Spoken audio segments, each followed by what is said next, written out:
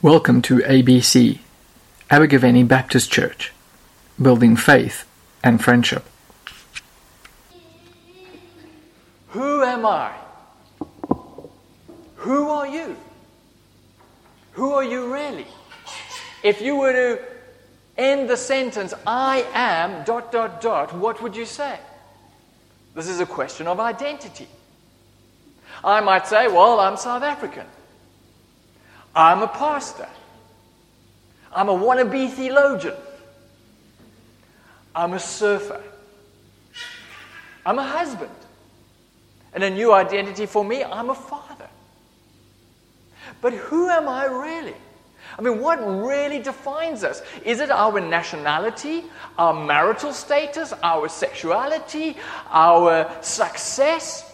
Are we defining ourselves by our wealth, our riches? Or by our failures, our past mistakes?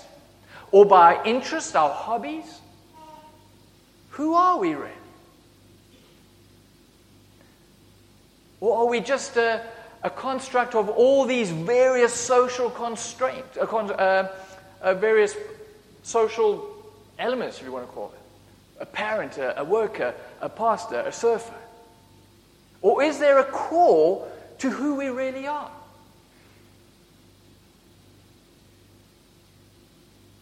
Also, is it what we do that determines who we are, or is it who we are that determines what we do? Is it because I surf that I am a surfer, or am I a surfer and therefore I surf?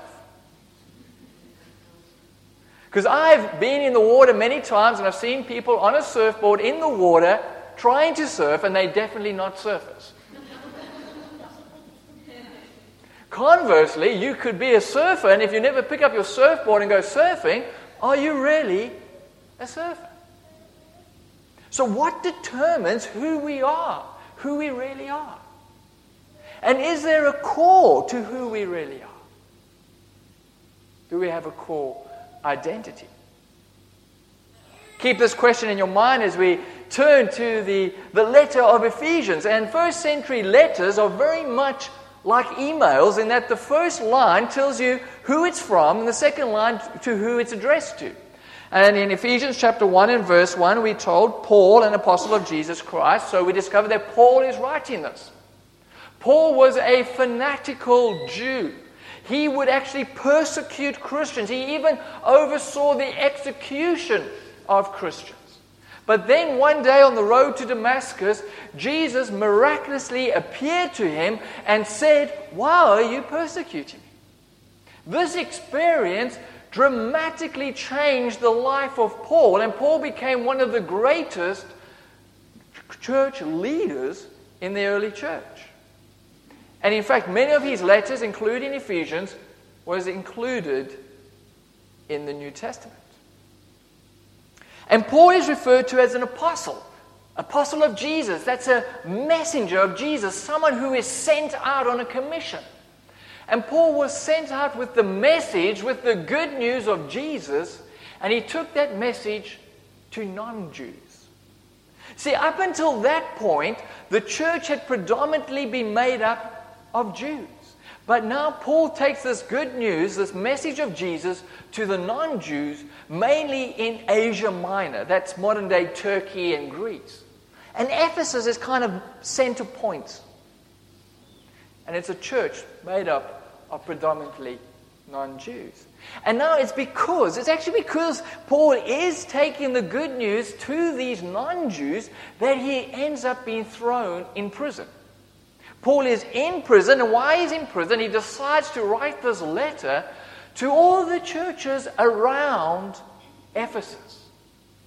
It's a circular letter to all the churches around Ephesus. And so we read in the second line, it says, "To the saints," that's the Christians in Ephesus, "the faithful in Christ Jesus." And what we discover over here is they have a dual identity. They are in Ephesus and they are in Christ Jesus. They have a very natural identity. They are Ephesians. But they have a greater identity. They are in Christ. And this seems to be their core identity, because Paul uses the phrase in Christ or in Him, referring to Jesus, 10 times from verse 3 through to 14. This is their main identity. This is their core identity in Christ. And if you are a Christian, then your core identity is in Christ. What does it mean to be in Christ? We read in verse 13, Paul writes, "And you also were included in Christ when you heard the word of truth, the gospel of your salvation. Having believed, you were marked in Him with the seal, the promised Holy Spirit." So to be in Christ, firstly, means you have put your faith in Christ. You have decided to be a follower of Christ. And secondly, it means that God has given you His Holy Spirit, His very presence and power. The very Spirit of Jesus indwells you. And therefore, Jesus is present with you, and you are present with Jesus. You have identified with Jesus, and Jesus is united with you. And it's through this that we are restored to a right relationship with God. And Paul simply can't stop himself from praising God because of what God has done for him. All the way through from verses 3 to 14, he's continually praising God for his identity in Christ, even though he's in prison. Yeah, if I was in prison and I was writing a letter to someone, I wouldn't be praising God. I'd be still in prison, still sucks. But he's praising God because of his identity in Christ. And he praises God essentially for three reasons. Firstly, we are chosen in Christ. We read in verse 4. It says, "For He chose us in Him before the creation of the world to be holy and blameless in His sight." Now in the Old Testament, in Deuteronomy chapter 7 and verse 6, it states that Israel, the Jewish nation, was chosen by God to be a holy people, to be His treasured possession. And now Paul is writing to essentially non-Jews, and he's saying, if you are in Christ, you too are chosen to be holy. And it's the same for us. If we are in Christ, if we have put our faith in Christ, then we too discover that God has chosen us. Before the foundations of the world, God knew you and chose you. You see, God takes the initiative. God comes to us in Jesus. God comes and seeks us. Why does God choose us? Is it because of all the good things we've done? Do we have to earn God's choice? No. In verse 5 it says, "In love, He predestined us." In other words, in love, He chose us in advance to be adopted as His sons. He chose us because He loves us. He chose us because He loves us and He wants to have a relationship with us. He wants us to be His sons and His daughters, part of His family. And there is absolutely nothing we can do to earn God's choice, because before the foundations of the world, God knew us, God loved us, and God chose us. But God does choose us for a reason, for a purpose. Verse 4 says, "To be holy and blameless." Now that was Israel's calling and vocation. Israel was meant to be a holy nation. Holy means to be set apart, to be different. And Israel is to be set apart in order to reflect God's character to the rest of the world. And now Paul is saying if you are in Christ, then that too is your calling, your vocation, to be holy. And so the question for us as a Christian community in Christ is, are we different? Are we set apart? Are we holy? Not holier than thou in a legalistic sense, in a self-righteous and judgmental way, but when people look at us as a community, can they see the true character of God? Can they see God's love, God's grace, God's forgiveness, and God's compassion working out in us as a community? That's our calling. That's our vocation. That's our identity in Christ.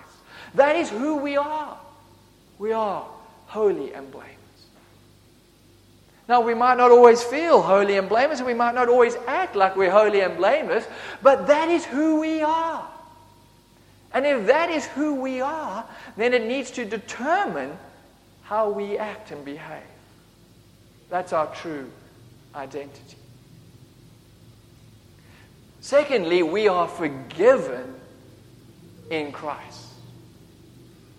Now, Israel was in slavery in Egypt, and God comes and He rescues Israel out of slavery and sets them free. In a similar way, all of humanity is in slavery to sin. And sin is essentially being in a broken relationship with God. We have all turned our backs on God. We have all done things our own way. And we like to be our own boss. We're addicted to being our own boss. And we get into the habit of doing things our way. And we often feel powerless. I feel powerless. I want to do the right thing, but I so often don't do the right thing.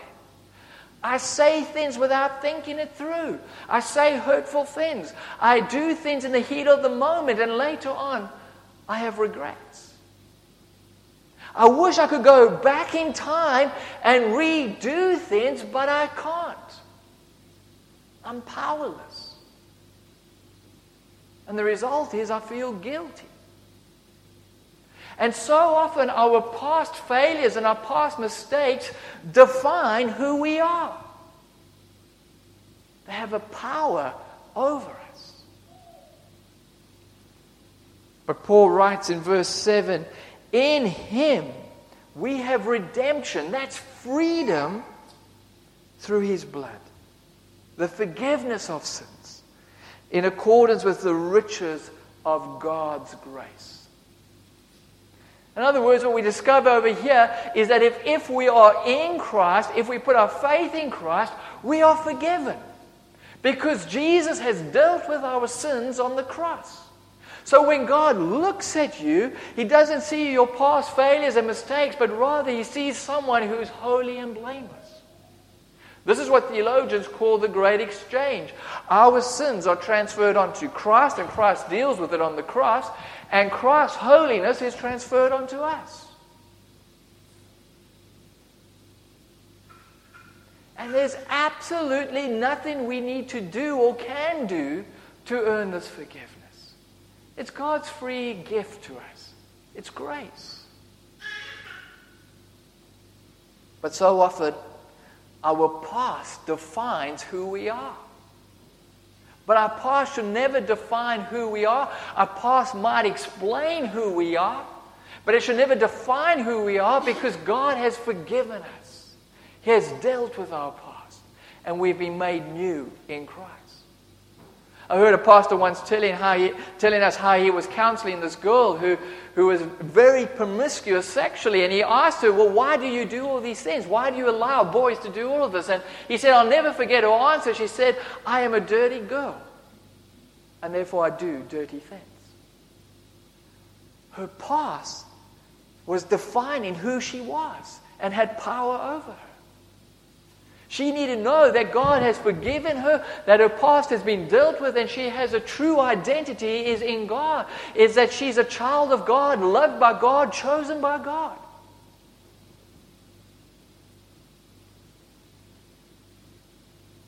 Thirdly, we are guaranteed an inheritance in Christ. Israel was given an inheritance of the promised land. But for those who are in Christ, there is a far greater inheritance. In verses 10 through to 11, Paul tells us how God is going to work out everything according to His plan. And His plan is to bring all things in heaven and on earth together. To bring unity, harmony, and peace. There will be no more wars, no more division, no more death. Everything will be made new again, like in the Garden of Eden. And we will walk with God. And we will know God face to face. This is the hope we have in Christ. And how do we know that we are included within this hope? Paul writes in verse 13, "And you also were included in Christ when you heard the word of truth, the gospel of your salvation.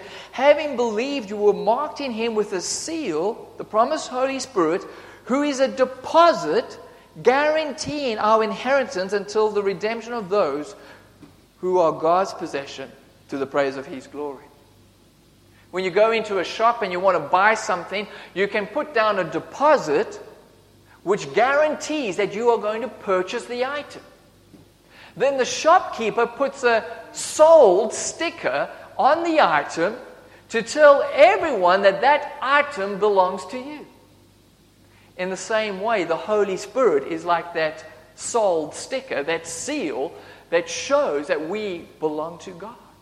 And the Holy Spirit is that deposit, that first payment, guaranteeing the full gift to come.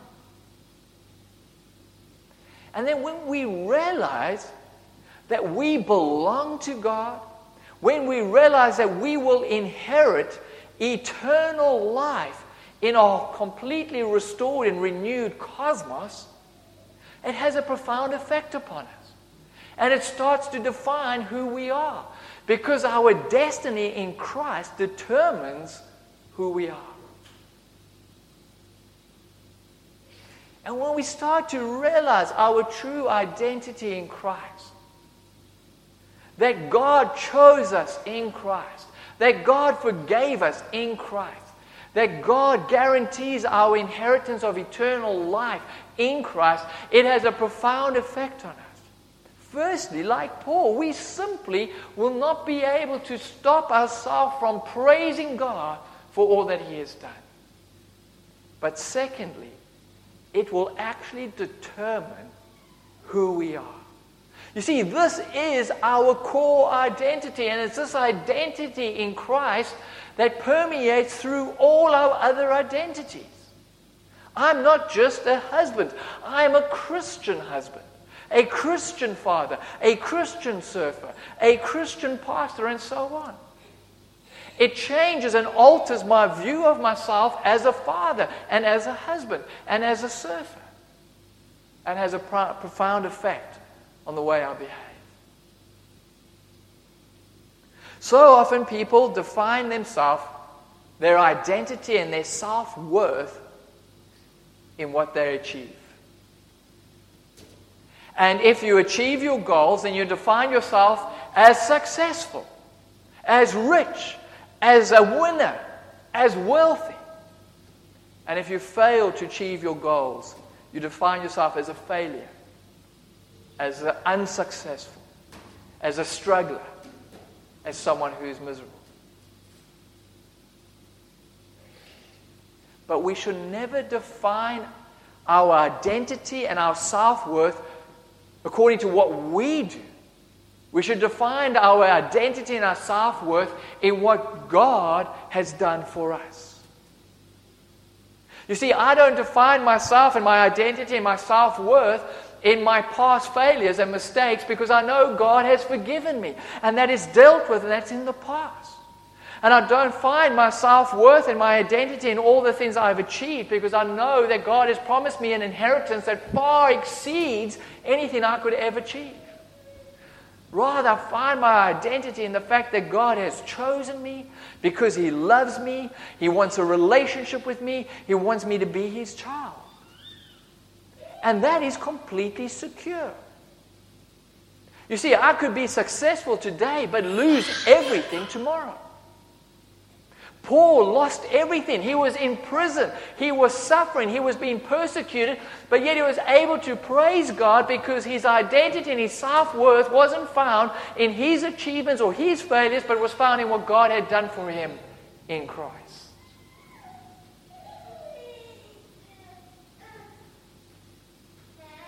So who are you?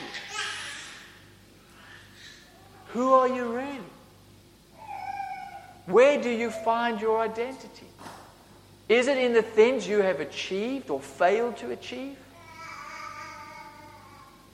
Or do you find your identity in Christ?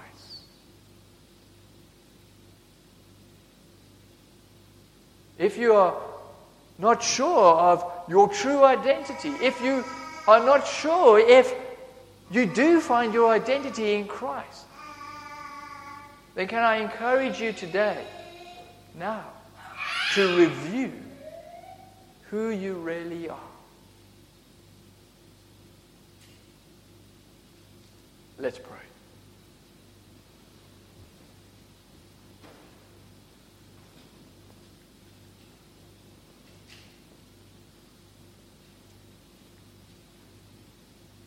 Heavenly Father, we are just so overwhelmed with praise and love when we consider that before the world even began, you knew us, you loved us, and you chose us. That you desire to have a relationship with us. You want us to be your children. And Father, we thank you that you don't judge us on our past successes and failures. Our past has been forgiven, has been dealt with. But rather you offer us a wonderful inheritance. Yet, Father, we confess so often we try to find our self-worth and our identity in the things we do. In our successes, in our jobs, in our relationships. We try to find it in our nationality, in our marital status or lack thereof, and so many other things. Father, won't you forgive us for that? Won't you help us to find our true identity, our core identity in you and in you alone? And let that core, that understanding of our identity in Christ permeate through every other area of our life and redeem every area of our life. We ask this all in the name of Jesus. Amen.